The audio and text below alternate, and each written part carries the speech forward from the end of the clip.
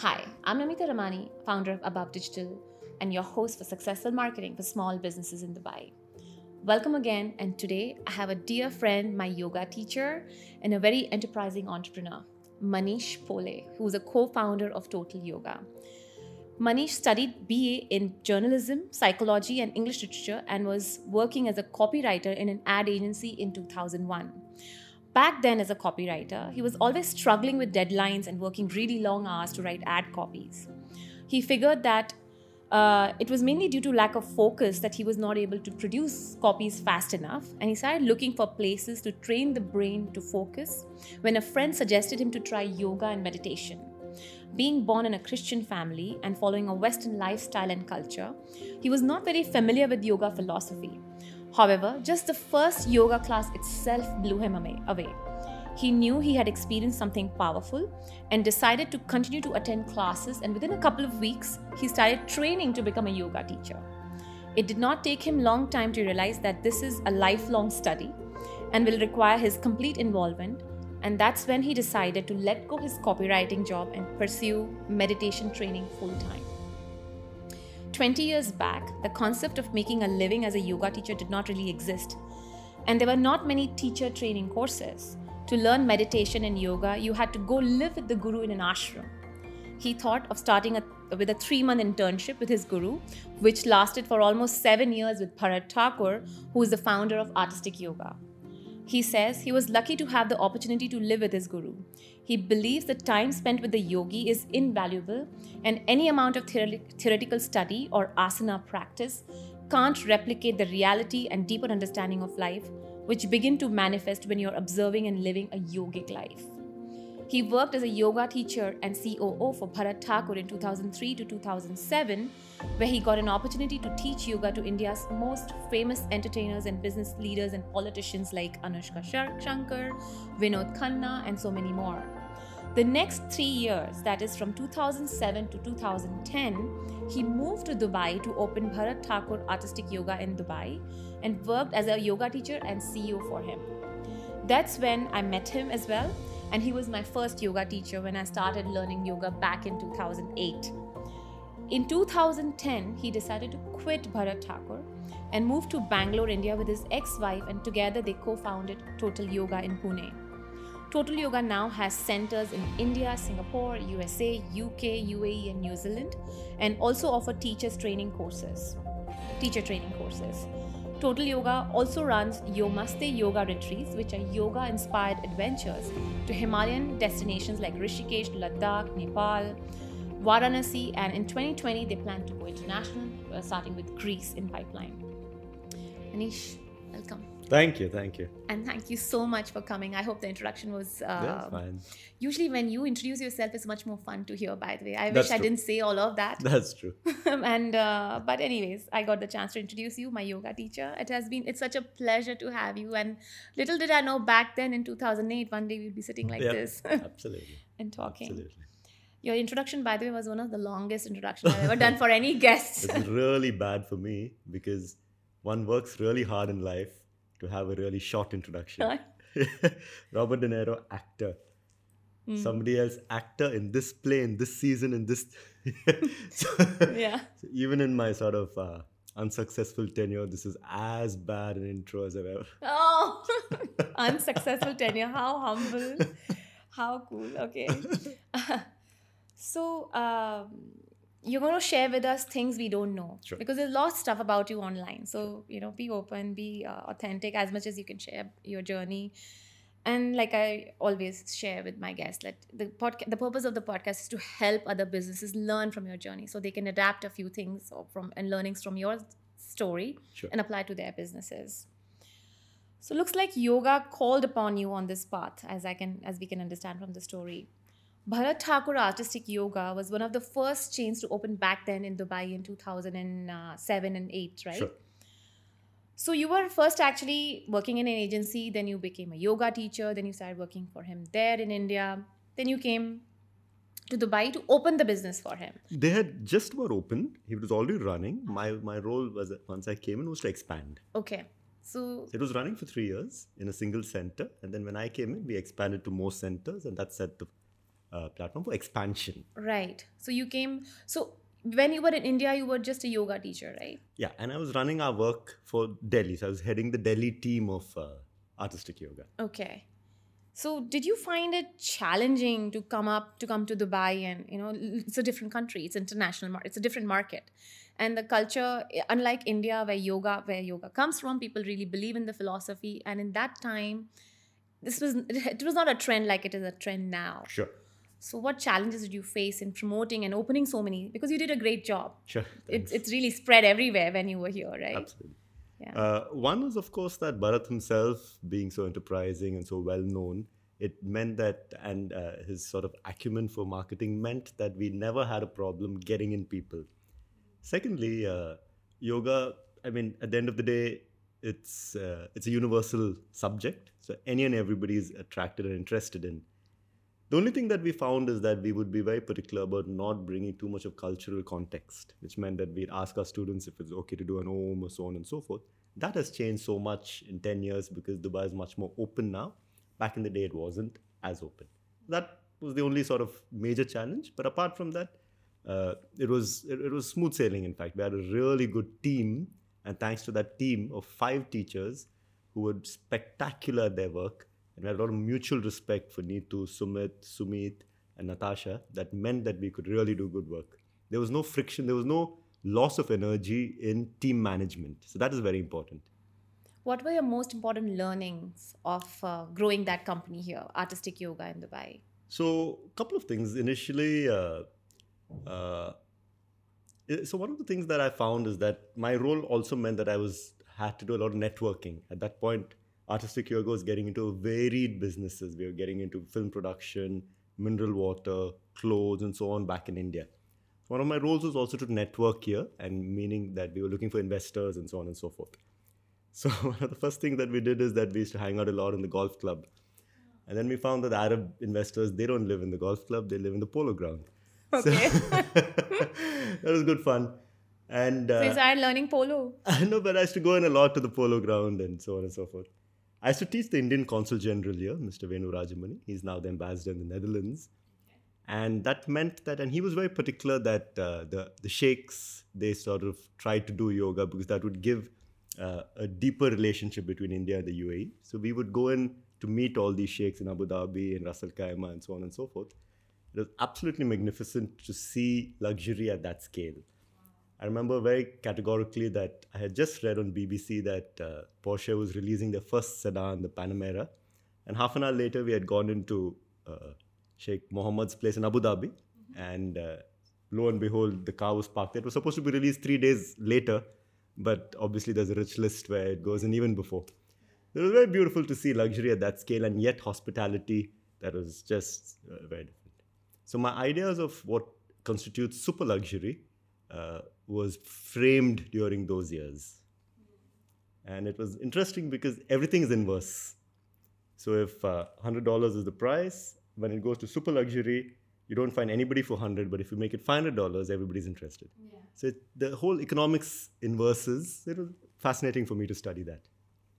So you do you think it was the exposure was because of your connection, like because you were tied up with Bharat Thakur and through him you had all these connections? Absolutely, but we also worked very hard as a team. We were very clear as to where we had to be, where we had to teach, which are the places that we needed the connects. And as I said, our team was fabulous. So we exactly knew what we wanted to do, and that was spectacular. So we got the connects because we were already well researched as to who we should meet and so on and so forth. So you did all that research. Who should you meet and everything, and Absolutely. How would you reach out to them, and how would you make them to meet you? Yeah.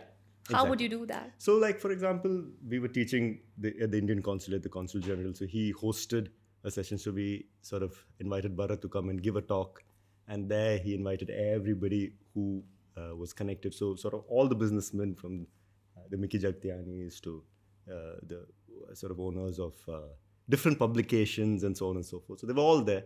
And after that, it was smooth sailing because we were teaching all of them. So your network got instantly built with absolutely bare minimum effort, would I say? Bare minimum effort? Yeah, that's right. But also the thing that really was interesting was that for us personally, we were all interested in yoga. Yeah. And so was Bharat. which meant that for us, networking was not for any reason.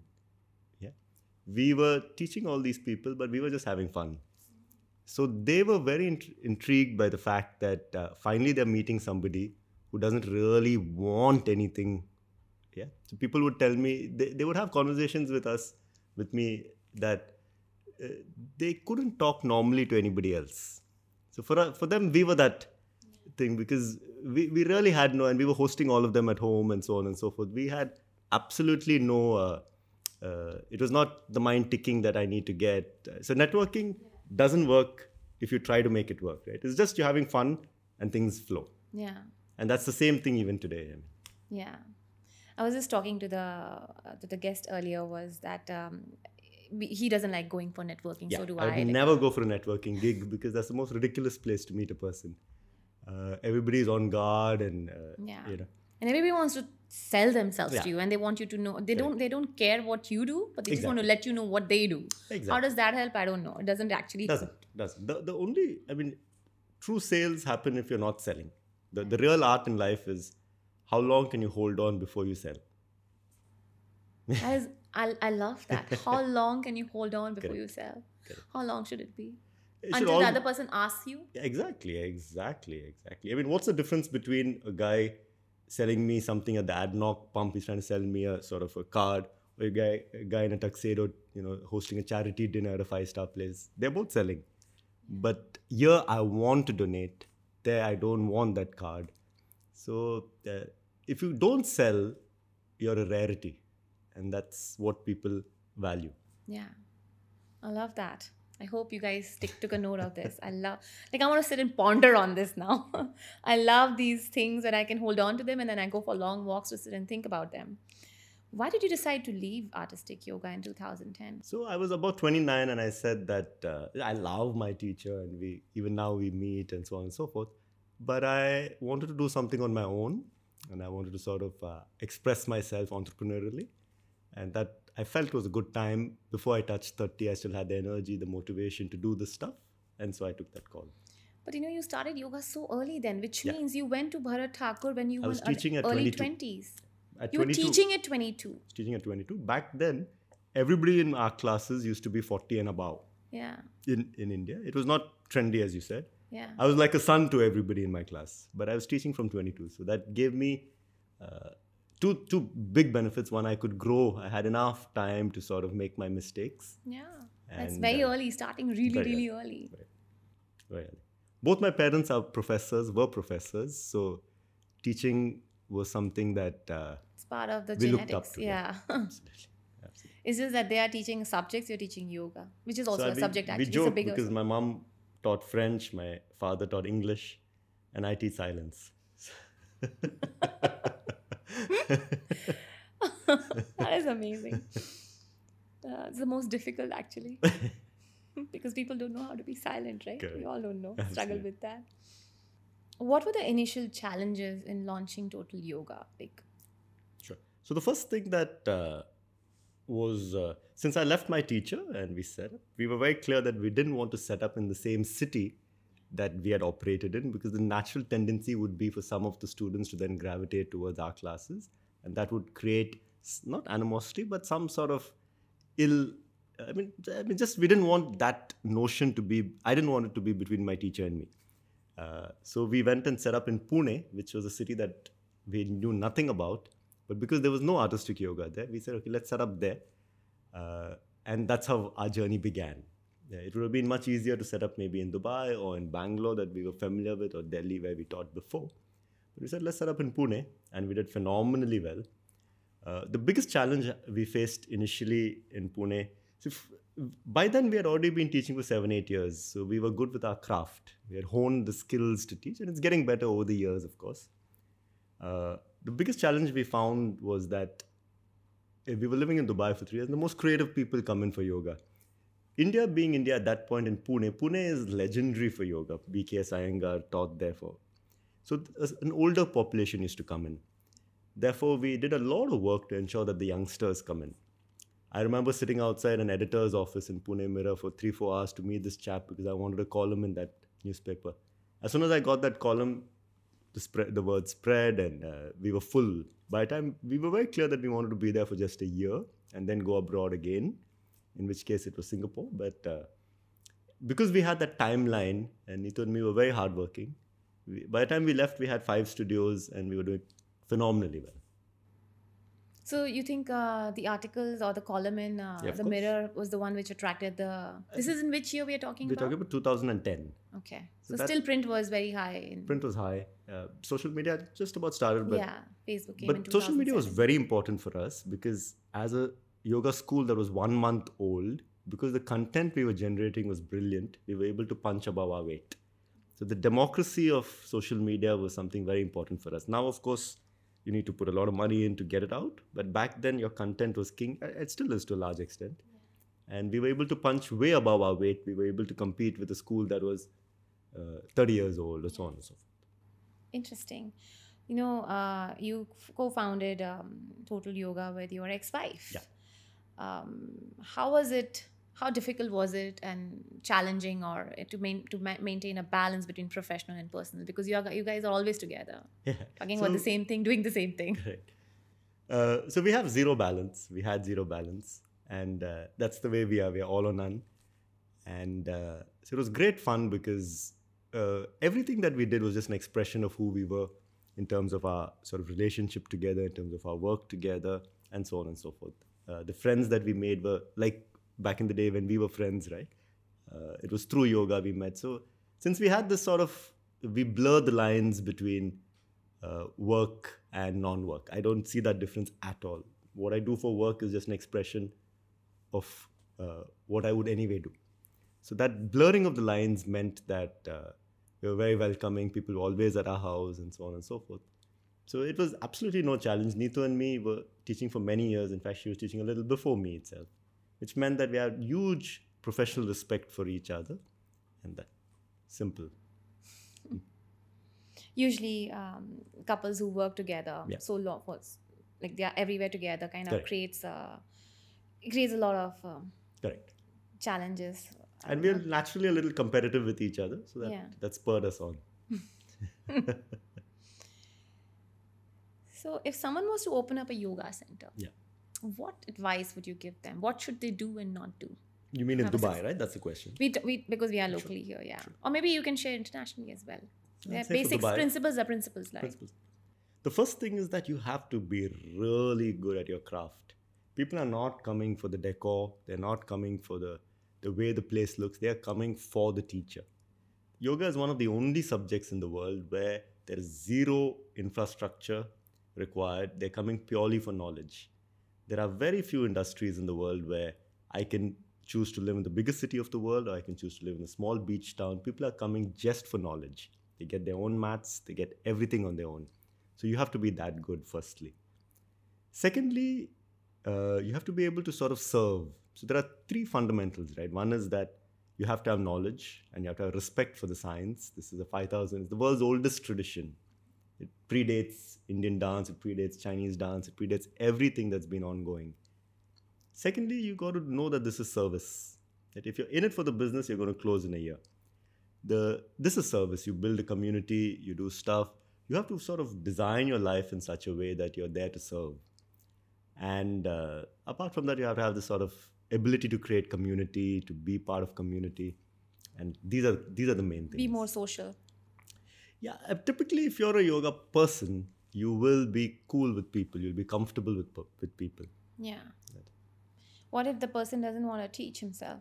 Then it's a business. Then you should not get into this. Because if you cannot teach, you should not run a yoga institute.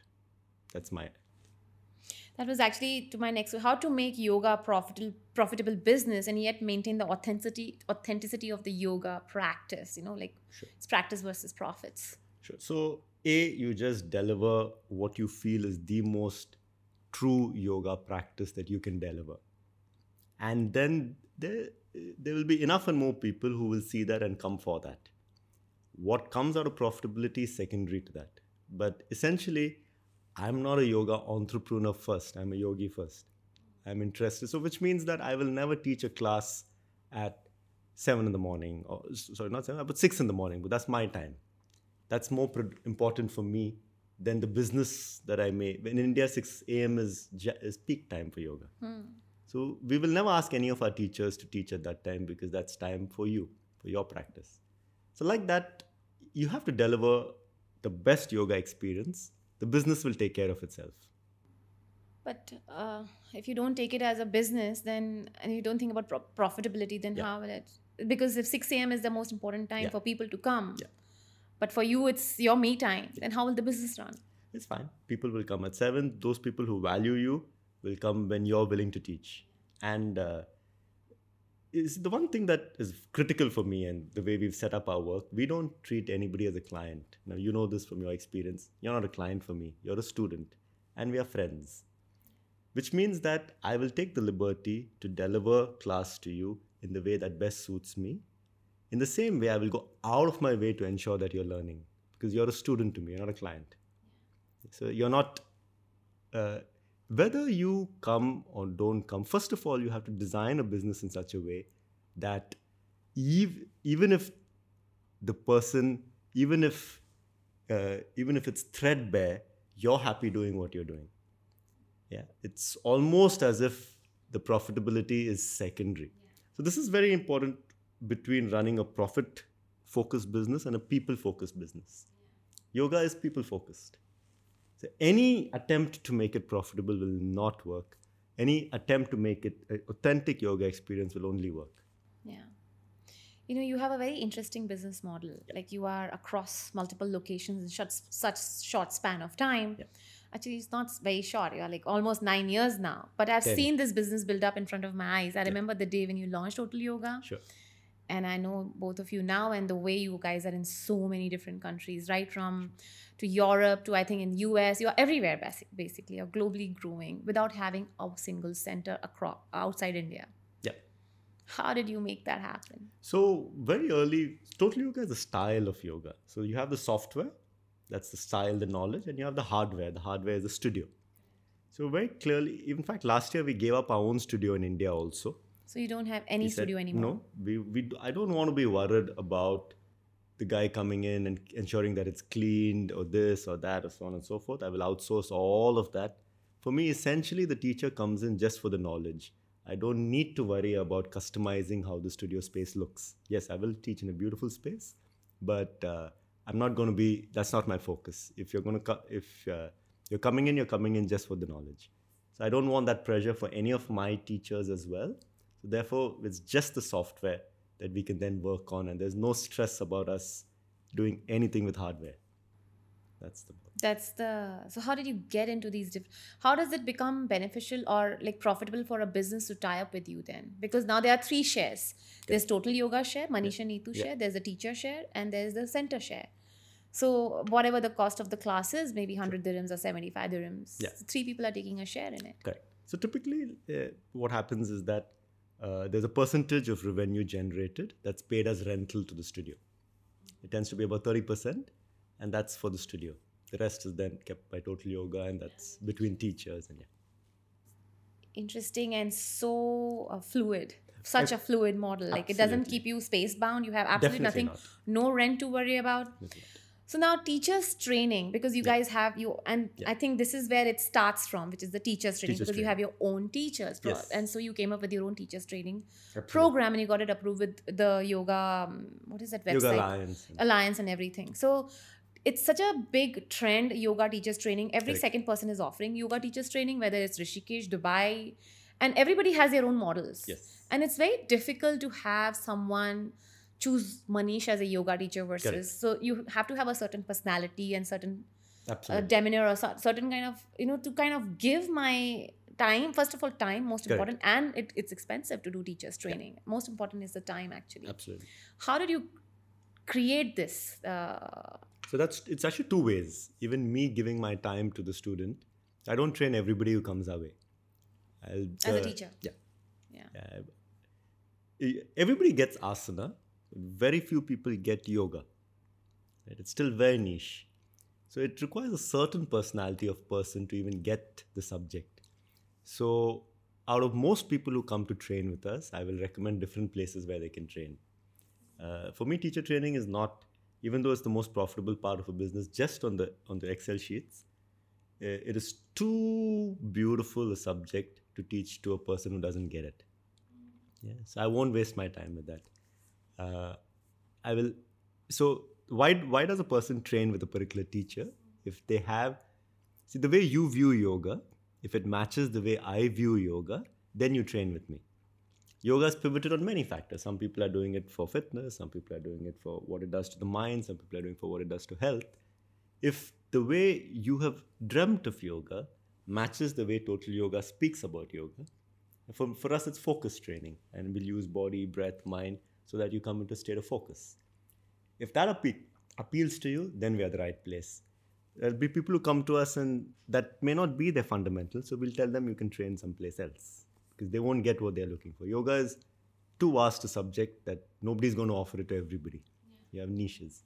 So we differentiate, we are very clear with the way we speak about yoga, so on and so forth, so that the right person picks that and they come. So people who come to us have researched a lot, they've tried different places, and then they come to us and say that I like this about what you do and I'd like to train. And then we'll ask them to come do a class, sit with Neetu or me, have a conversation, understand. And only if you're sure, please train, because if you're not sure, then it's a headache for you and it's a bigger headache for me. So,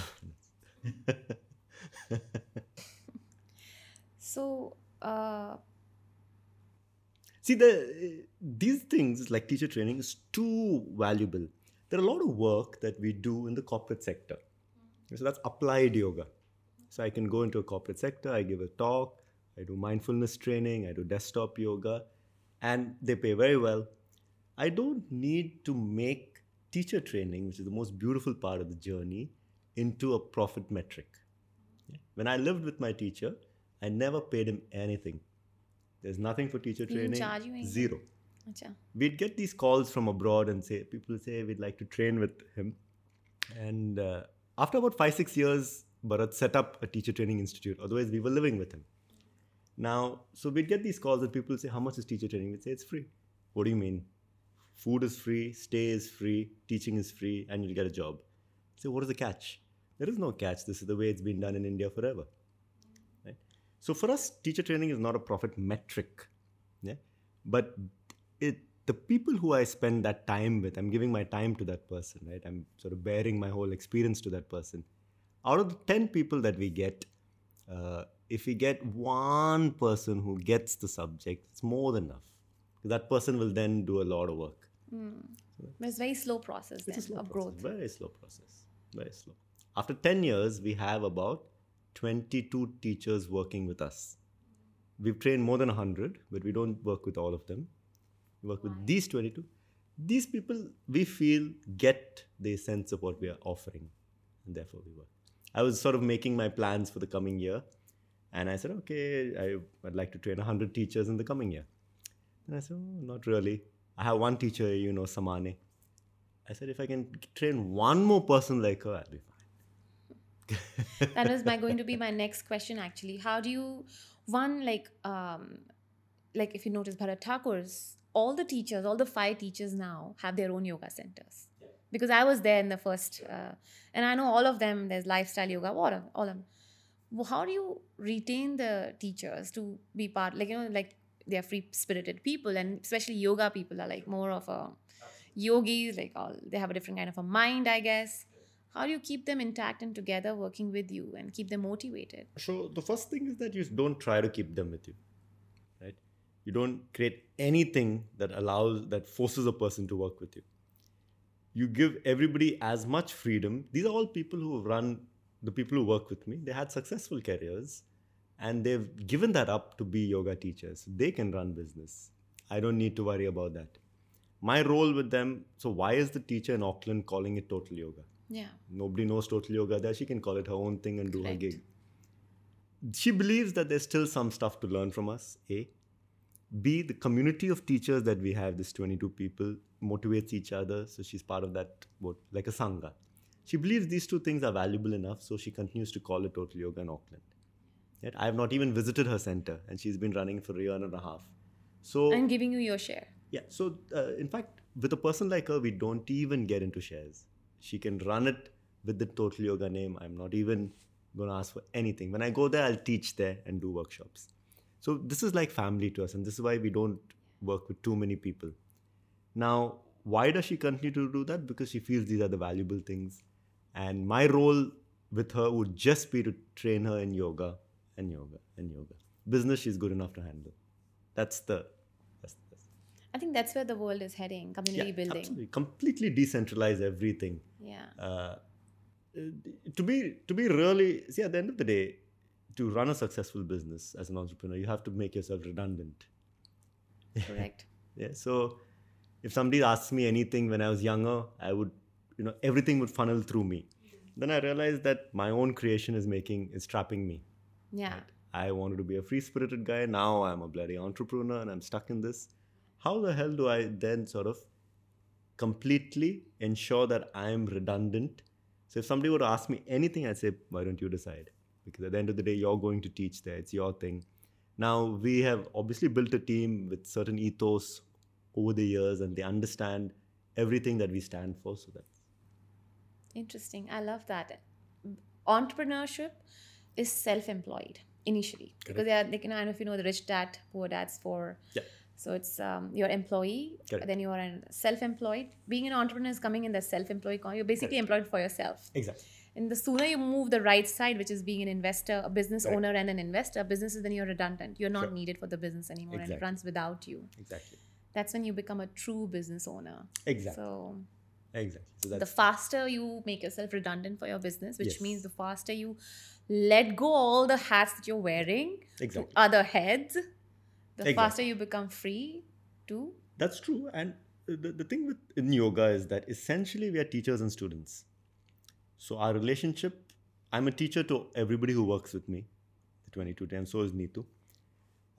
So the only reason why they respect me perhaps is because I have a larger experience in the field and I know the subject more. Everything else in terms of business acumen, marketing, I think anybody can pick up. It is not essentially the reason why Total Yoga runs. Total Yoga runs because the yoga, that's why they work with me. To answer your question, how do you keep people? Because they want to learn from you. So the way to retain people is to be inspiring? Absolutely. If you're not inspiring, then you can retain the body, but you're never going to retain the person's heart. And that's even worse.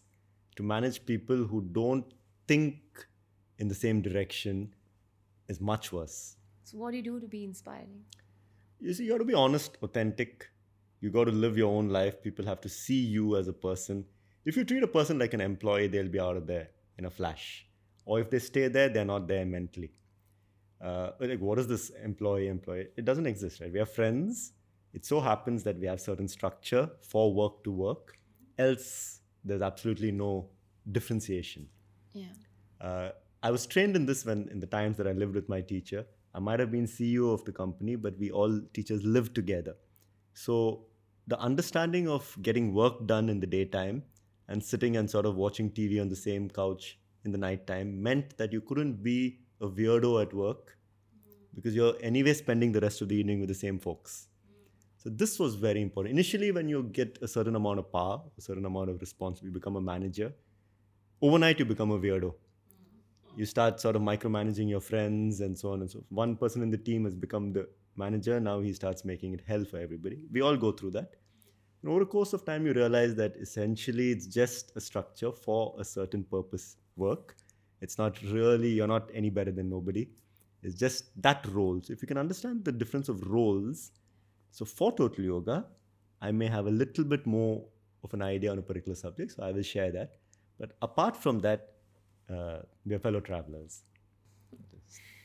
Very well put in. I totally believe that these the hierarchies actually separate people, but Yeah. it's at the end of the day we are all going towards the same goal, which Correct. is growing a company and Correct. serving. And Absolutely. And as long as everybody gets that and understands, and you can't fake that. You can't fake that, that you genuinely have concern for somebody. well, for example, you have a disagreement Yeah. with a center or Yeah. something, Yeah. or with a teacher, Sure. and you lose the basically you lose the center or something. What happens to the students who have paid up for a particular? Sure. So we always have teachers who can replace the teacher. That's not a problem. But then you have only handful of teachers. You have 22 teachers all over the world. Correct. So we've got enough and more to ensure that that doesn't happen. There's always teachers who could sort of follow that. So you're saying that if the teacher in UK says that we don't want to be a total yoga anymore, that's the question? That's fine. The way I see it is that, and this is genuine, I'm not saying it because it sounds right. If a teacher stays on with me, it's a stress for me because I have to mentor that person. All the time. In any which way. If the teacher decides to leave, I am the happiest, to be very honest.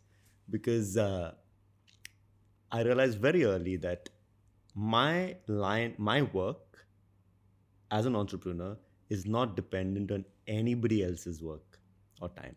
And that's the beauty about yoga, that I can go in and teach by myself anywhere in the world, and I'm not dependent on anybody else. Yeah. So that's the way I run my business. So if some teacher wants to leave, it means that I have one person less to mentor. It frees up mind space for me. So I have absolutely no problems with that. How do you make the business profitable then? The business is profitable because if that person were to leave, what am I losing?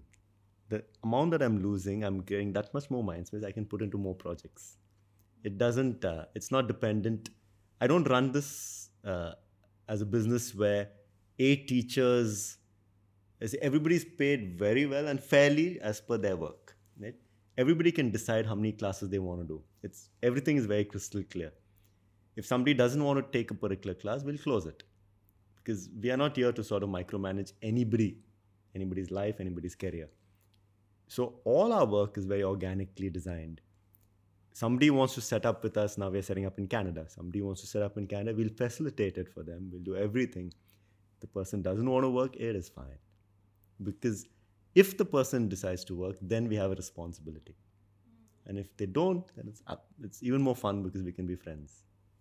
So very early, it took me a while initially, but very early I realized that to be really, truly free, I have to be able to work like a freelancer in my own company. So which means that I have a certain amount of time, I can give a certain amount of time to my own project. As long as I think I own all of this, I'm bound by all of this and I have to make plans and decisions. So we've decentralized everything.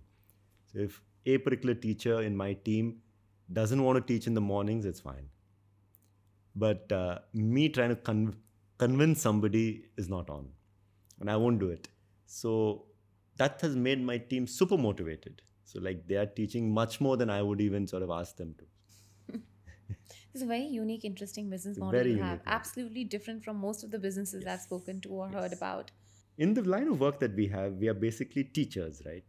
So I can teach individually someplace and I can sort of make a living for myself. The reason I run Total Yoga is because there's this whole community of people, teachers and their students and all our students, that our job is to mentor. Not necessarily to sort of the hours that person puts in.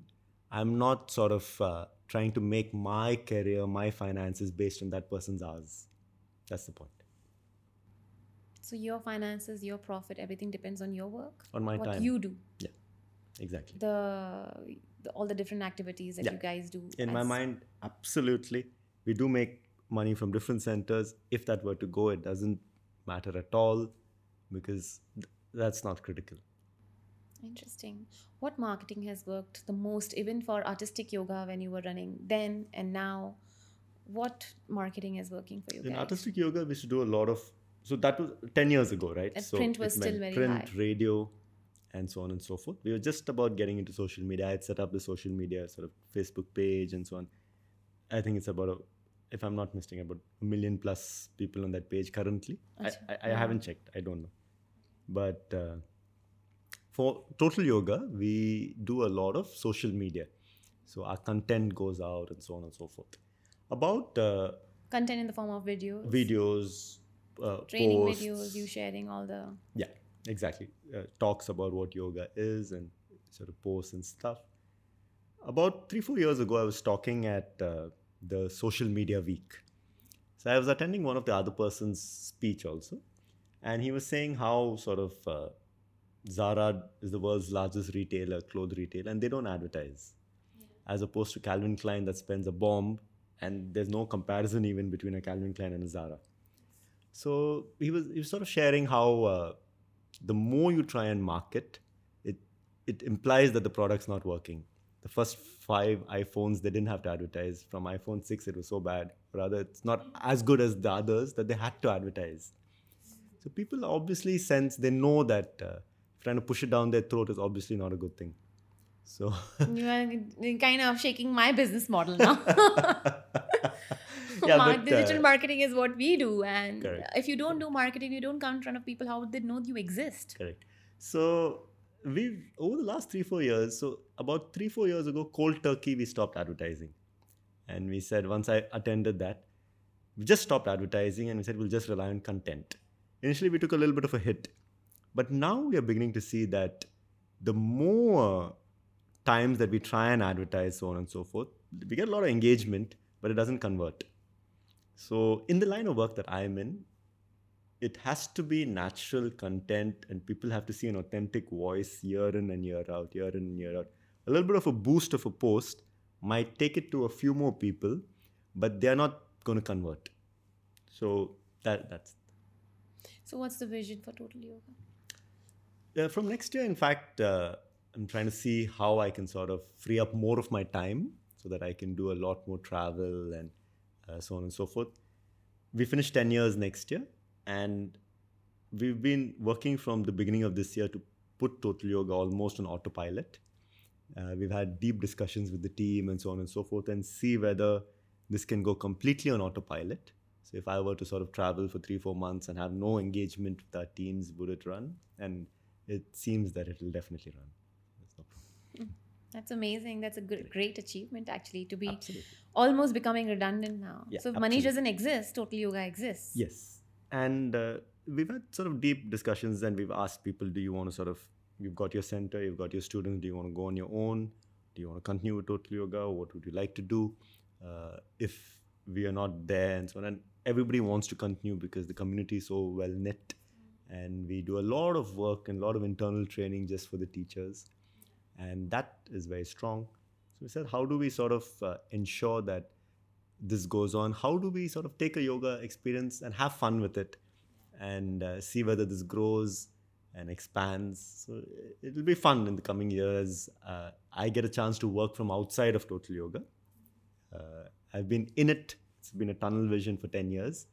So now I can actually see it from the outside and continue to contribute and continue to lead some of the programs, the teacher training courses and so on and so forth, without having to handle the logistics on a regular basis. That's been our challenge. So almost everything is now But automated. somebody has to handle. So we have different people handling different sections. But so you have your these are your employees? Yeah, or these they work with us. full-time? They work full-time with us. So they teach. So we have a unique model where we don't hire non-teaching staff. So everybody has to teach. Yes. Which means that the person who handles accounts was anyway doing accounts in the past. She is good at it. She's the teacher now. So she'll do those 2 roles. We've in the past tried to have sort of people help us with marketing, but we found that they fudge what is done in a different part of the world and so on and so forth. So the person who does the blogs has homegrown, and she handles blogs brilliantly now, but she's a teacher. So we felt that it shouldn't be that people are teaching, making money, and then we are paying another person for another professional work. It should be, so there's an additional income going to the teacher itself for the role of accounts. The additional work, yeah. You know, recently, actually, Artistic Yoga itself has announced this new package. And this is actually talk of the town. Sure. A couple of centers are talking about it. Sure. Like, for 500 dirhams, you get a year's membership plus Correct. 6 months extra, which means you pay 500 dirhams for 1.5 years of... Correct.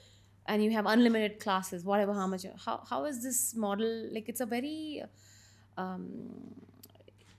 it kind of... It shakes the you know, kind of the whole ecosystem of Absolutely. the yoga, and then it kind of doubts the students, like, okay, if this person is offering yoga for so cheap, why should I pay $100 to Urban Yoga or whichever other Exactly. center? And Exactly. how does a business position themselves when competition is doing so much?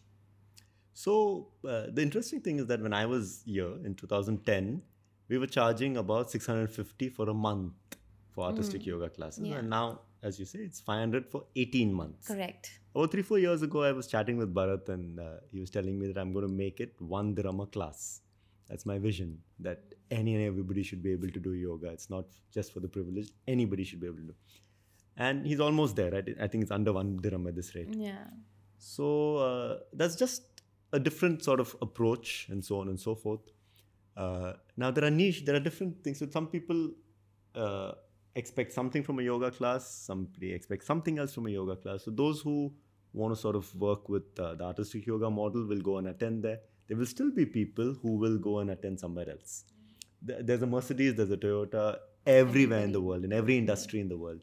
So it just depends on how you want to sort of. There's a niche for, but every industry around the world, I see that only the super luxury works or the threadbare, one of the two.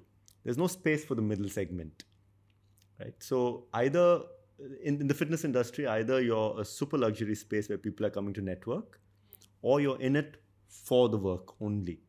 Any and everything, frills, those things drop away. So You think so? yeah. The other school is going to do very well here is Cult. So Cult Fit is now got 6 centers. I'm curating some stuff for them in the coming week. They'll have about 40 centers by the end of next year. So these are where models. Are they? They are the luxury? No. They're basic. The work is brilliant, and so there will always be niches. Yoga is too vast a subject. Yeah. So somebody wants to do Ashtanga, somebody wants to do Iyengar, somebody wants to do this. That is one of my questions actually. There's so many forms of yoga. What is the right? What should one practice? I mean, there's never been a time in the history of yoga where everything was the same. Even 2000 years ago, what was happening in Nepal was different from what is happening in Uttarkashi, what is happening in different parts. So this uniformity doesn't need to be. Now, the kind of yoga that you like may not be the same that Lewis likes, and so on and so forth. You do what suits you. Essentially, the only varieties that we find are in the way the asanas are sequenced. Nobody's created any new breathing techniques for the last 500 years. So the only difference is getting to base camp. After that, the journey 2000 years ago is still the same. Yeah. It's just that I want to do this asana before this or this before this. I want to do it with a rope. What is the right? Anything. I mean, There's nothing right or wrong in it. It's okay to sequence asanas the way everybody chooses to sequence them. Everybody chooses. You have to work with a person who has understood the subject for many years, and then they are sequencing it for you, right? Or you follow an established system. So you trust the fact that Pattabhi Jois has created an Ashtanga yoga system after years of research. Iyengar has done it after years of research. So that you don't just funkify it just for the sake of it. Yeah. Now, I just want to be a little creative, so let me do something. But a person who knows the subject has been teaching, say, for 15 years. Now, if the person wants to play, that's creativity. But without having the base, without having the discipline, you can't play with people's bodies, minds. Something like what you guys have created with Total Yoga. Yeah. You have a particular sequence You have style. a particular style. A lot of research has gone into that, and the fact that we've been doing this for many, many years. What is your take on this people giving new names to yoga? Like, for example, Power Yoga and there's nothing called Power Yoga. These are the centers who've come up with this name. Sure. So the point is that, essentially we are talking about asana. We're not necessarily talking about yoga as an entire science. Right? Even if you have like a traditional school of an Iyengar yoga, the class doesn't have any pranayama meditation unless it's an advanced class or so on and so forth. Now, which means that when you say power yoga, what is it? It's basically when an Ashtanga class was taught or a Vinyasa class was taught in America, it was also taught in a gym, which meant that the people coming, the audience was interested in what it does for my body. So if I make it a little bit more dynamic, then I called it power yoga. Yeah. It's not that it exists or doesn't exist. That's not the point. The point is the audience. Yeah. So it's not about the teacher so much. It's the teacher creating a solution for the audience. So 2000 years ago, 1000 years ago, 100 years ago, if you wanted to learn yoga, you'd have to go to the Himalayas, you'd have to find a guru, and you were training to just sit still and meditate. About 70, 80 years ago, as Krishnamacharya started to introduce yoga for health, and Iyengar took that forward, you could start doing it for health now. You have diabetes, you do it, so on and so forth. So a whole vast audience. From those people for spirituality, now you have people even for health. About 30 years ago, it started to be used for fitness. So now the whole world can do this. We are talking about asana. Yeah. So that you got to understand what is your take and what is it that you want from the subject. For me, for example, as you said, I wanted to improve my focus. So I teach it like that. For me, the focus is critical. I'm not That's why your really classes are centered to focus. focus. You're So still looking for focus after 20 years? yeah, absolutely. That's the only interest in me in this for me in this subject. I've never had a problem with flexibility. I'm not really interested in sort of doing any posture, or I'm not training in any of that. I'm just training focus. So I teach it like that also. So how a teacher gets into the subject will define how they teach the subject. Somebody got into it because they had arthritis and wanted to improve. They will have a huge focus on therapy. Yeah. Like that. Have you got the focus now? Or still searching? Absolutely. I have the focus. I have immense focus. They say yoga is a asana practice is the goal for that is to sit in meditation. Yeah. How long? The word asan means seat. So So it helps. The reason you do asanas is so that you can sit for long hours and meditation in what is the asana? So it's interesting because in yoga we don't have a theory of meditation. It's strange to say this, that meditation is not considered something different. Now, if you and me can focus, or we can focus on the painting for the next 1 hour, we call that as concentration. The dharan, I can retain that for 1 hour. If you can retain it for 3, 4, 5 hours, it's called meditation. Is it? So more than 1 hour, 3 hours? I'm just giving a figure. Okay. In the range of 3, 4 Okay. hours. Yeah? What is the distinction between these two states? It's quantitative. It's not qualitative. It's measured, it's numbers. Now, if this goes on for 3, 4 days, we call it samadhi. So the difference is just in those 3 states after pranayam, after the thing, those 3 states, it's a quantitative difference.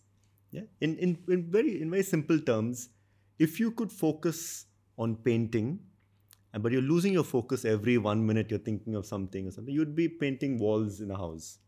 If you could stay on your subject for say 5 minutes, you're good enough to be in a gallery. If you can stay on your subject for 5, 6 hours, you'll be a Michelangelo. In any aspect of life, whether it's football, the difference between that guy and Messi is the fact that for 6 hours he can concentrate on his art. So focus in any aspect of life, what you're training is focus. So yoga gets straight to the bottom of the issue. What do I need to be a better listener, to be a better friend, to be a better spouse? I just need better focus. Okay? The problem today is that people don't have the focus. They cannot listen. Somebody's coming to talk to you. You're so distracted, you cannot listen. Therefore, with the subject of yoga, you're just training focus. That is actually one of my questions, that life has become so fast these days that everybody feels 24 hours are not enough, and everybody's either in their phones, or they are angry, or they are short-tempered, or they are running, or they are anxious or unhappy. What is happening to our world, and what would save us? I think meditation is the only thing that can save the world. That's true. From becoming maniacs. I don't know what else to call it. It's very interesting because people say that the world's going faster. The world's not going faster. We are going faster. Yeah, we are going faster, which simply means that the thoughts are going faster. That's all it comes down to, right? In 1 minute. Now, yoga is very interesting because in yoga we said that this rate of thinking is dependent on the rate of breath. So yoga fundamentally works with breath. It works with prana, but to break it down, it works with breath in a very simple way. If I slow down my breath, I slow down my time. I slow down my thoughts. If I slow down my thoughts, I'm a master of my time. Right? If I have no control on my thoughts, that means fundamentally I have no control on my breath, then I feel rushed. Right? The only difference that social media has done today is social media is not at fault. Those days when you had to wait for the bus, you had nothing to do but to stare. Yeah, but it was not that the guy was not compulsive. Now the same starer has the phone to chick. He just has, basically we've removed every opportunity to get bored. That's the very important, and it's so important to get bored because that's where the creativity comes from. Right. The ideas come from boredom. Gone. Yeah. So Space. yeah, space is gone. So if you have the ability to slow down your breathing, you will slow down your thinking. You will always have time. So if you want more time, you have to slow down the breathing and thus slow down the thinking. That's the easiest way to put it in, I guess. But Then. very tough to do. Very tough to do. It's not about me just slowing down my breath. For my breathing to be slow, my body has to be very fit. Slow breathing doesn't happen to an unfit body. Now, suppose I have some psychosis, some problems. I'm jealous of somebody. Say I'm jealous of you. Now, I may have the time, but the mind's running too fast. So I've not resolved these issues. If I have problems, if I have sort of ungratified sexual issues or this or that, I may have time, I may have the whole weekend, but I don't know how to utilize my time. I don't know what my sort of what I can and cannot do. So once those issues drop away, then you have all the time in the world. You'll never be rushed. That is such an amazing thing you said. You cannot slow down your breathing if you're not fit. Absolutely. So that's why yoga is interested in finding out who I am, but it'll spend years training my body. We don't have this distinction, am I training the body, am I training the mind? We don't treat it differently. If I have to sort of figure out who I am, my nervous system has to figure it out. So my nervous system can be trained with my spine, with my brain. Yeah. Interesting. The more I'm talking to you, the more I want to go back to Ashtanga now. I've been re-contemplating. I started doing it, then I stopped. I found it monotonous. You've got to add pranayam to it. You've got to add meditation to it. Ashtanga is the first system in the world that's designed for fitness. Because for the first time, Pattabhi Jois had young boys who he could train. So it's the first system designed for fitness. So you've got to add those elements also to it. Yeah. So how does one, I'm kind of opening up this up, I'm kind of moving a little away from the talks about yoga. How does one run a green business? Like a more... Sure. Like in our line of work, we basically with yoga, you're not sort of, there's no electricity. Yeah. Correct. There's no treadmills and so on and so forth. So people are getting fit by just doing stuff on the mat. You might have a little bit of the ACs and so on. In my own studio in India, I've never on the AC because people have to sweat. Yeah? So you sort of, and keep the lights minimal and so on and so forth so that you're not wasting thing initially itself. We ensure that there's no paper thing. We don't do anything to do with paper much. It's all done online. And the projects that we take up, none of them are going to be wasteful. So we're very mindful of sort of environment. And we run all our programs like that, which means that if you're doing a big gig, we won't invest in even if the corporate sort of tells us, please have a big backdrop and all that, we'll say, no, it's a huge thing that's going to be dumped after the event. So we'll ensure that designs and all are so on and so forth, that nothing's wasted. I think it's becoming more and more important these days, Absolutely. by the day, to be more sustainable, to think about the planet. Absolutely. And not just to indulge just because you can. Correct. So true. I was just, I had an interesting insight this morning when I went for my walk, and especially when I have these podcast shoot days, I walk for longer time so I can be by myself longer. Correct. And have kind of have that open space in the mind. And I was just crossing the hotel where I saw this big structure. There was this one hotel on the path to go to the canal, and there's this big structure of trees. The wood one. The wood one. I just saw it. And I was like, oh, hell. First, it looked pretty. Then I thought, shit, this is pieces of wood cut into and created. That's and then pointless. I saw, what I saw? Imagine a human body's pieces are cut and created in a structure. What are we doing? Like, to create, so many trees must have been cut for that Correct, structure. Correct. Absolutely. And I immediately started feeling sad. And that view or that structure, which for 5 minutes ago was pretty, now suddenly become ugly to me because I'm seeing all humans cut and structured. So I genuinely felt really, really sad. And this realization, I'm living in this area for 10 years. Correct. Strangely, it's the same structure I saw in the, I think, what the hell is this? Exactly. And first time I felt this. And you know why this feeling has come? The more time that I'm sitting into meditations, and I'm into Vipassana and stuff. So the more time I started doing meditation and the more walking I do, the more I'm going in nature. and looking at trees. Like when I look at the trees, they're all tied up with these ropes. I was like, imagine a human being is tied up with the ropes and with the lights emitting from them. How sad. Like, what are we doing to entertain ourselves? And what are we doing? We're torturing these poor trees who are giving so much for our sight and for some pleasure. Absolutely. That's one of the things. The other thing is that it's really sad for the human beings who have to look at this. That you're telling your children that this is art. Right? The poor chap grows up seeing that and says, oh, this is art. By the time he figures out what is art, it's a bit too late. Exactly. And all these realizations, until now, I never felt this. And all this has only come because of the time I've started spending so much alone. I think it's so very important to spend this me time to connect with yourself, because only when you start loving yourself, you start loving everything around you. Whether it's humans, animals, and trees, plants, everything becomes suddenly, you see everything in a different light, you know? Absolutely. To not be wasteful. Yeah. When I talk to my nephew, right, I said, he'll waste something and he'll say, so what, I can buy it. I say, it doesn't matter whether you can buy it or no. The point is that 30 years from now, your money won't mean anything because there won't be water. It's only valuable now because you think you can buy it. How does one's understanding of economics, I remember we were having this chat over breakfast the other day. How does one's understanding of economics reflect in the way they do business? So fundamentally, what do you want your world to look like? Right? Are you happy with the capitalist view of life? Are you happy with the socialist view of life? So none of the views of life are completely fine, right? Capitalism, you're trying to get the maximum profit all the time, but at the same time, it values hard work and talent. Socialism, sometimes hard work, talent, but then you're constrained and you have to do for like communism is a sort of extreme of that, and that failed because a really talented person has to pay for everybody else in a way. So you got to find out what you're comfortable with, and obviously you're going to then run your business based on those principles.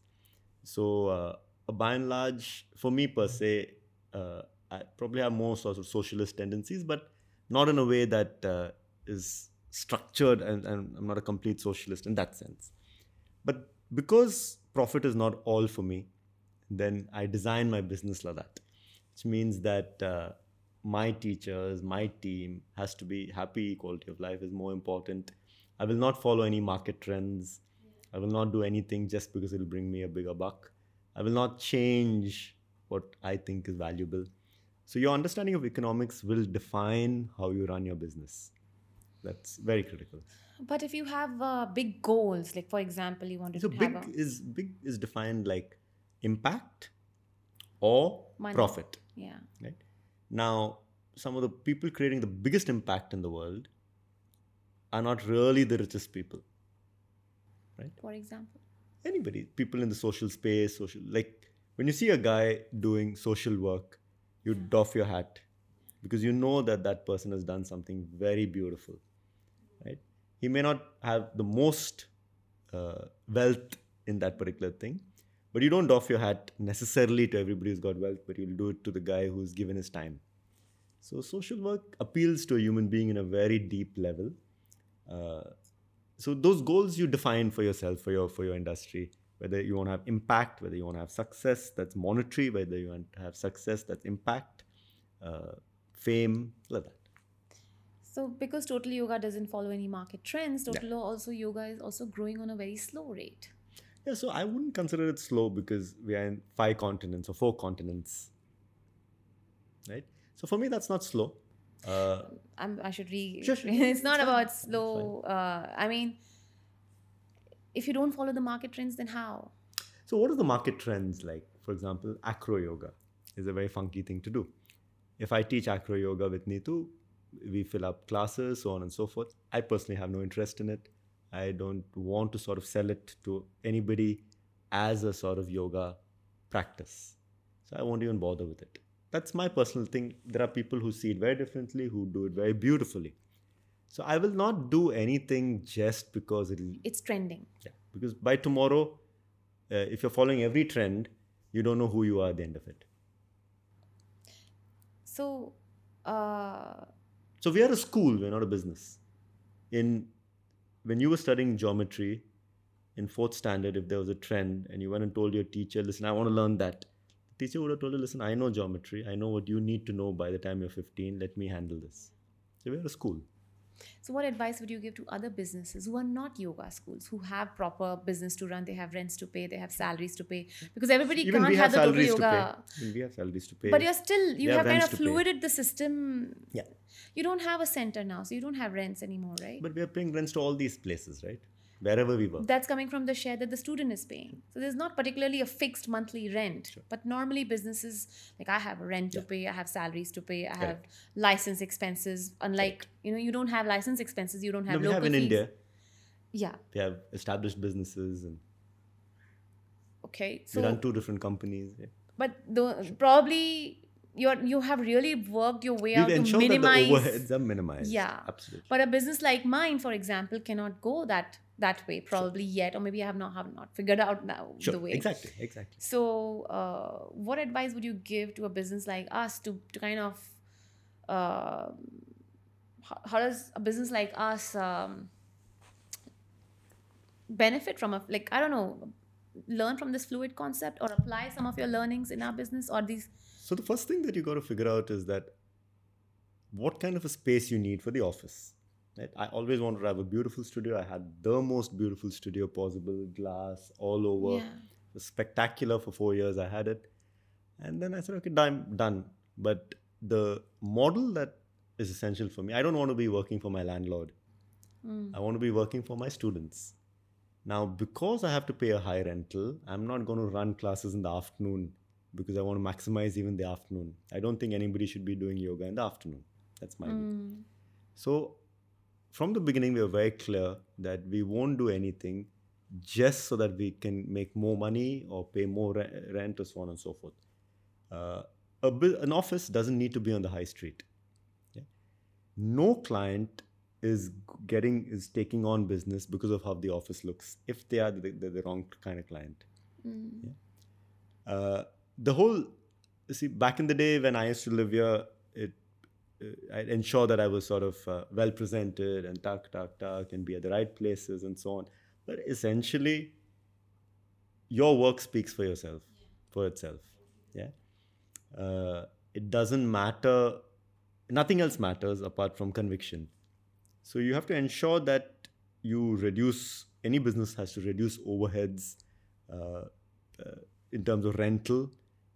There's so many ways in which one could work out of home. Therefore, you don't have the pressure and your team doesn't feel the pressure to earn just to pay the landlord, for example, or to pay things that are not coming back to the people. That's you remove anything that doesn't benefit the team and back to the students, back to the clients, so to speak. Now you have to charge a client more because you have to pay certain other things. Maybe not necessary. Interesting. It may not apply to every business. I'm saying there are certain businesses that work on guests has to be in a certain magazine. They have to be in those ads. So that, or at least they think they have to be. Yeah. Zara has shown that you don't have to be. So Yeah. it depends. In my line of work, and this is the decision I have taken, that I shouldn't have to do any project that I don't care for. And in my entire career, I can say this very relaxed, very happily, that I've never even taught 1 hour in a project that I don't care for. Which means that if I want to be so independent-minded and not not have to please anybody, then I have to be very sharp about how I spend what I'm earning. If I want to take time off and not want to teach, I should be able to do it. The only reason sometimes one has to work is because there are overheads to be paid. And that for me is death, right? That somebody has to do work, not because they like it, but because some bills have to be paid. So that is a bit off for me. And I've designed my entire life, designed my business to ensure that is never the case. It's very commendable, by the way, what you've created for yourself. And I'm so proud of you. And like you rightly said, like, I'm sorry I said that, maybe I didn't put the question in a right way. It's just that. It's fine. I'm sure we can go faster. But it's just that I'm a bit of a chiller. You already are going faster. Like you rightly said, you are in 6 countries, which other center do I know who has a real center? I actually thought about this while you were talking. I'm like, this is true. Manish is growing actually faster than any other business I know, kind of. The only last business was artistic yoga that was also growing, which was again headed under with you, like, so you were part of it as well. What is Yogi's take on business coaching? Okay. So the first thing that business cannot be differentiated from life. Right? If you're a weirdo in life, you're going to run a weird business. Right? You cannot change a person's business principles without talking about life principles. The way you run your business will reflect how you are. If it's a messed up business, it simply means you're a messed up person. If it's a simple sorted out thing, it means that you have a simple sorted out mind, your team has a simple sorted out mind. So this is just a way to express. Now, if you remove the distinction between the two, right? First of all, you have to remove the difference between commerce and soul and see where they come together to some extent. That's about it. But when you're indulging in a business, it has to be done for that purpose itself. Right? If my business is to teach, I have to teach the maximum number I can teach, and digital marketing and so on and so forth. The problem starts when either you confuse the two, right? Some of the biggest spiritual organizations I've worked with have the worst sort of business principles. They expect everything for free whilst they're earning multi-billions. Right? So that's a wrong understanding of commerce and soul. What is commerce, and what is apart from commerce. You cannot get soul into everything. Right? There's no need to. Such an amazing thing you said. Your business is a reflection of you. Basically, it's who you are, is the way you run your business. You're weird, or you will run a weird business. Exactly. And if you have a business where nobody stays with you, the team keeps going, leaving you, which means something is wrong with you. Correct. Or your clients don't stay with you. Yeah, absolutely. Absolutely. How profitable are yoga retreats, by the way? You do Yomaste yoga retreats. Yeah. How good are they for the business, and why did you start that? Sure. So every single project that we do is just for the adventure of it. So we love travel. Neetu and me love travel. So we will then lead a retreat there. We'll go to Ladakh and so on and so forth. It's completely for the love for the adventure. So thankfully, Neetu is like me in that sense. We are both completely in it for the adventure. Yoga retreats were super profitable about 5-6 years ago. Now, since it's become completely a saturated market, it's not as profitable as it used to be. So we have to keep differentiating, keep doing unique things that you like to do. And you'll find enough people who follow that trend.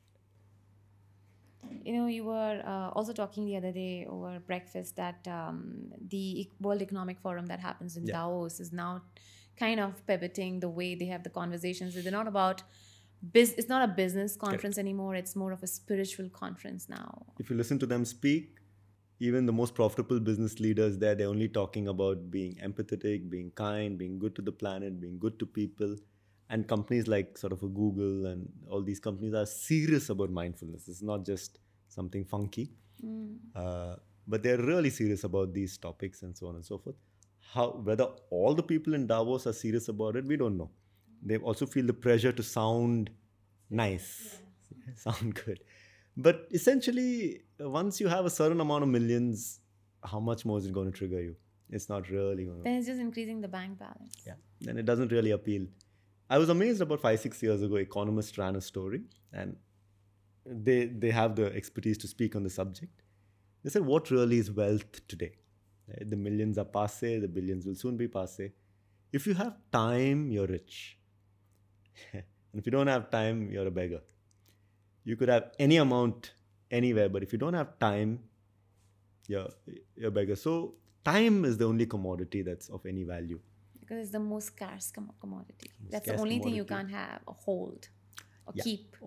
But you can definitely manage it in a way that suits you. But if you are unable to manage your time, then it doesn't matter what the bank balance is, but you're a beggar, according to The Economist, which is very beautiful. What 3 advice would you give to a business owner or 3, you startup? said 3? Or what advice? Okay. What 3 advice? Yeah, 3 piece of advice that you would give a business owner. 3 tips, from your perspective as a as a yoga guru, because you are my guru, and you are a yogi and you run a business, so you kind of have earned Yeah.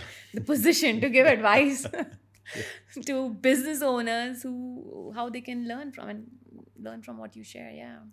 So the first thing is that you have to be really good at your craft, which means you have to apprentice for a long enough time till you're good enough to do this on your own. Otherwise, don't. Others don't. Why have the stress at a young age of if you're getting a fixed pay salary and you can hone your craft, please stick on. There's a reason why we apprentice.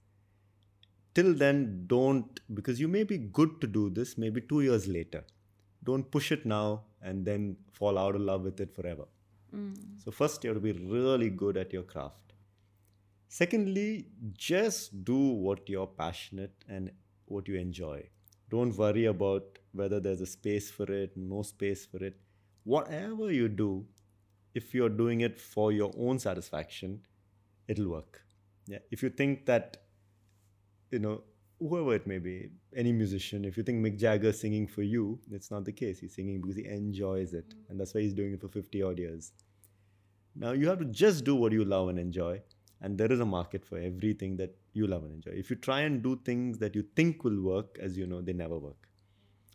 And the last thing is that, I could go on, but the third thing would be that your voice has to be authentic. Yeah, I think authenticity speaks. People Your know if energy you're faking yeah. it. People know if you're faking it. So immediately. true. And I say this, I don't know who I was talking to the other day. I said, the day I stopped working for money and started working to serve and help, something shifted inside me. And tick, besides signing contracts. It was just the change in my own feeling. Correct. Absolutely. And I was vibrating some other kind of frequency or energy that gave more trust to the client, to trust in our business. And Correct. I think authenticity speaks, and it doesn't just apply to business, it applies to everything. Anything in Be an life. authentic person, Yeah. an authentic daughter, sister, a friend. Absolutely. So, because the other person, whoever is, even animals can Yeah. sense your fakeness. Absolutely. Yeah. Nobody wants to be played a game on. Yeah. But it's such a difficult thing to be authentic because... No, it's the simplest. It's the simplest thing to be authentic. Any other thing is difficult. Because to fake being somebody else, that's difficult. To be yourself is the simplest, most natural thing. But sometimes, so for example, if I'm hanging out with X type of people, where I have to pretend to be part of them. Sure. I'm not being authentic, but I have to. Even if you pretend, they'll know you're faking it. First of all, yeah. This is an example. I don't even have. And I'm telling you, genuinely, right? Like I was telling you in the beginning that the reason that we were very close, or I've had students of different, the most beautiful Indian actresses, the richest Indian sort of businessmen, so on and so forth. And the reason that we were friends was simply because I was not trying to impress them. When somebody's trying to impress somebody, it never works. You know it. Never works. So you don't have to fit in, right? You don't have to fit in at all. In fact, you can't really fit in anyways. You read books? So in fact, I read very less nowadays, simply because, like, I've been reading a book and somebody gave it to me day before, and I thought I'll finish it yesterday, but I was sleepy. I like to finish it at one shot, 1 or 2 days. So now, after I finish our interview, then I am determined to finish it today. I don't like reading a little bit a day and all of that. I'll cancel all my classes. I'll cancel everything to ensure that I finish my reading. Acha. Is the book is that good, or that's how you are, that you want to finish the task? No, the book is that good. I won't even bother if... What book? What is the name of This is a beautiful book about a person apprenticing with a sort of Himalayan master. It's written by Sri M. It's a subject that I love. So it was so good that I ended up reading till night. I woke up in the morning. I was reading it in my taxi. I don't, like I told, I don't believe in a life of balance. It's all or none.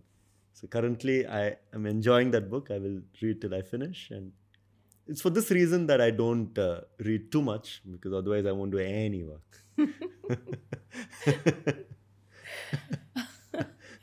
What one book would you gift to someone? Generally, I gift Jonathan Livingston Seagull. Mm-hmm. It's very simple and that very one, beautiful. Else, I'd gift The Prophet, Khalil Gibran. These two books is usually... You haven't gifted me any yet. I'll gift you. You need to gift me one. Gift you, sure.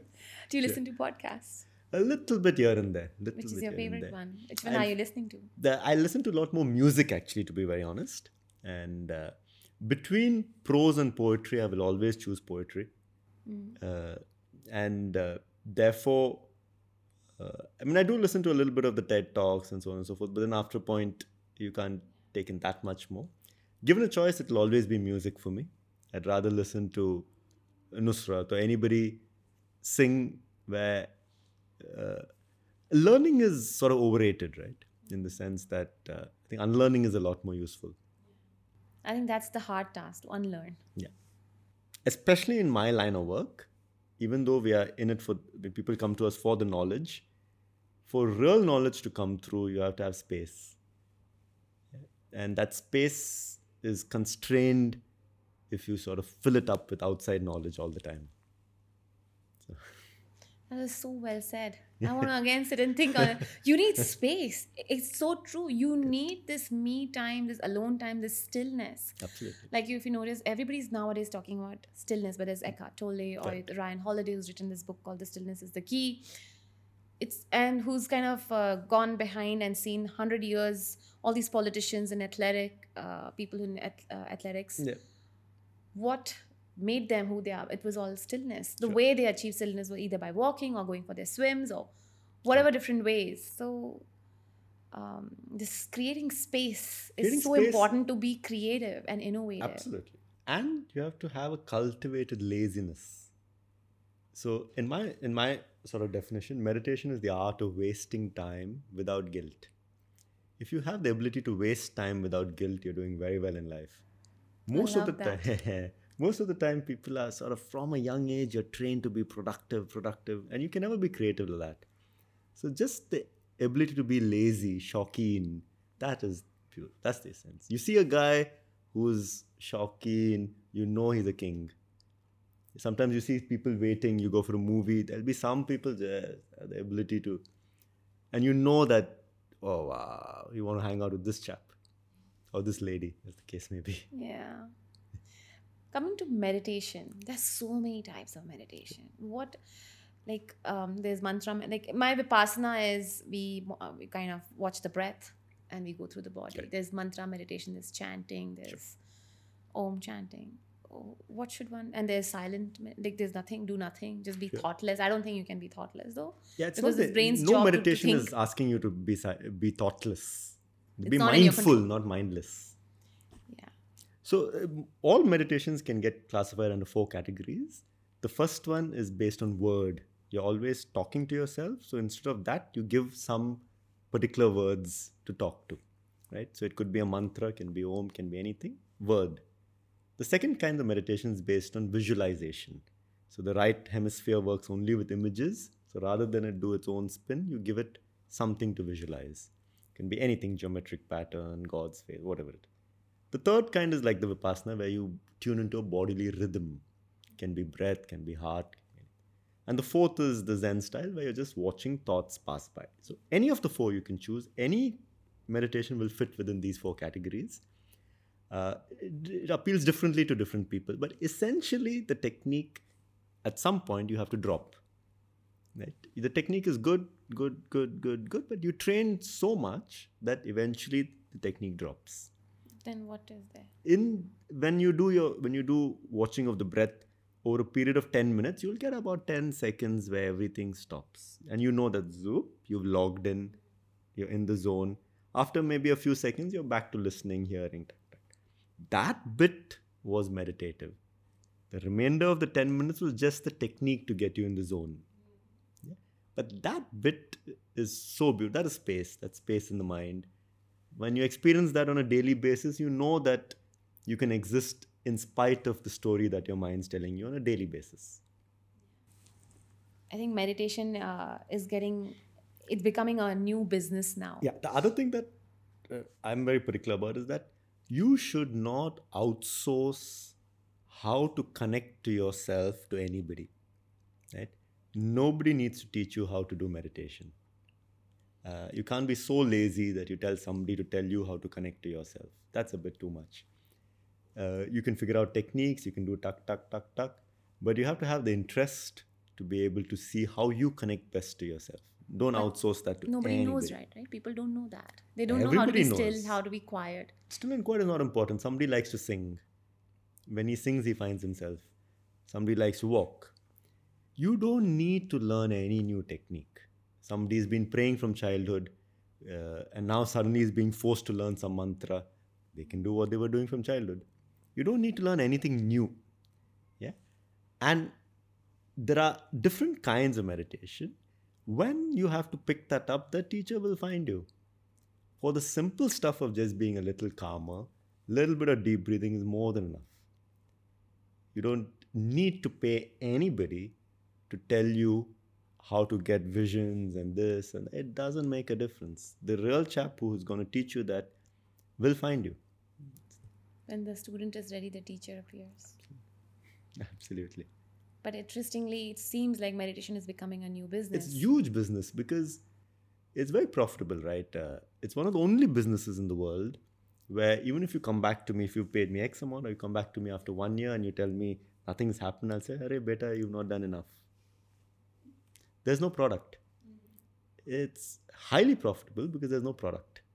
You come back, instead of telling me, listen, your thing doesn't work, I've created this aura that I'll say, you've not done enough. So don't bother with all that stuff. Genuinely, when you're ready, you'll find it in a book, you'll find it here when you're ready. Or the app, whatever it is, it'll come to you. Yeah. If you have to if you're trying to thing and all that, I would suggest fix the other things in life. Fix the food, fix the sleep, fix the exercise, fix everything so that the body, mind is humming in such a way that meditativeness happens all the time. You don't need... This is the yogic approach, that you start from the basic. Tuck, tuck, tuck, tuck, tuck, tuck. When Hatha Yoga is done correctly, you won't need anybody to teach you meditation. If you're not doing the hard work, even 100 people teaching you is not enough. Everything you're saying is something like I want to sit and think about. And I love these silent moments, which means it's only in silence that the things get cooked, right? Absolutely. Absolutely. Any closing thoughts? How can people find you? Sure. What all different things you can offer? Where should they go for total yoga classes to experience total yoga sequence? Sure. To finish off with the fact, since it was a business thing, I work very hard to remain unprofessional. That's my take on the subject. In terms of finding my work online, it's on my website on Total Yoga. TotalYoga.in. TotalYoga.in or total-yoga.org. You can find me on social media, Instagram and Facebook and the likes. Or come by for one of my sessions. Yeah. Any particular centers in Dubai that people can visit you? Yoga Ashram in JLT and the Hive in Bar Dubai. Those are the two places you are currently. And then we do a bunch of other stuff, as you know, yeah, on the boat. I think the best would be to follow you on social media or Instagram or Facebook and to see where all you guys are heading. Absolutely. Because you're moving everywhere. Awesome. It was such amazing conversation. Thank you. Thank you for having me. So deep, so thoughtful. I think I need a day to just think about this. Maybe I have to hear it a couple of times too. Sure. And there's so many things to learn and so many gems you shared. You left us with so much food for thought. Thank you. To work on. Thank you for your time. Thank you for coming. I was so lucky to have you, to grab you for this conversation while you were visiting in Dubai. Thank you. Thank you so much for listening to this conversation. I hope you enjoyed it as much as I did. Can I also do one thing and challenge you to give me an intro now? Yeah. In a sentence? I'm curious to know. What you said last time was formal, but how would you sort of introduce me now in a sentence if you Yeah. had to? Wow, that's a tough one. That's the test of the interviewer. Yeah. Right? Manish Pole is he's my first yoga teacher, which I'll always give you that, he's my first yoga teacher and one of the most free-spirited business entrepreneur that I have met so far, who's absolutely fearless when it comes to running his business. Runs his business in his own style, and so much follows. His yogic practices reflect in the way he runs his business as well. So something like this is Thanks. what That's a great compliment for me. Absolutely. it reflects. Like whatever you do, you teach is showing in the way you run the company. It's absolutely in sync, Thank you. and it just shows. Even you guys can't feel his presence. Like it's so calm and so relaxed, and just being around him, I'm calm and relaxed. Thank you. Just how in the yoga class as well, I absolutely enjoy doing the class with you in Thank yoga. you so much. Thank you, Manish. Thanks. And Thanks, again, I hope you enjoyed the conversation. If you have any questions from Manish, please feel free to ask in the comments below. Don't forget to subscribe on the channel, whichever channel you're listening from, iTunes, Spotify, Google Play, YouTube. Do share the podcast with your friends and family. The more people watch it, the more they would learn. Or maybe you want to tag someone who would learn from this conversation or need to hear it if they're struggling in their company or in their business or finding many challenges in otherwise life. Because I think our conversation was not just about business, but everything else in life as well. I hope you enjoyed the session. Speak to you or see you in the next episode.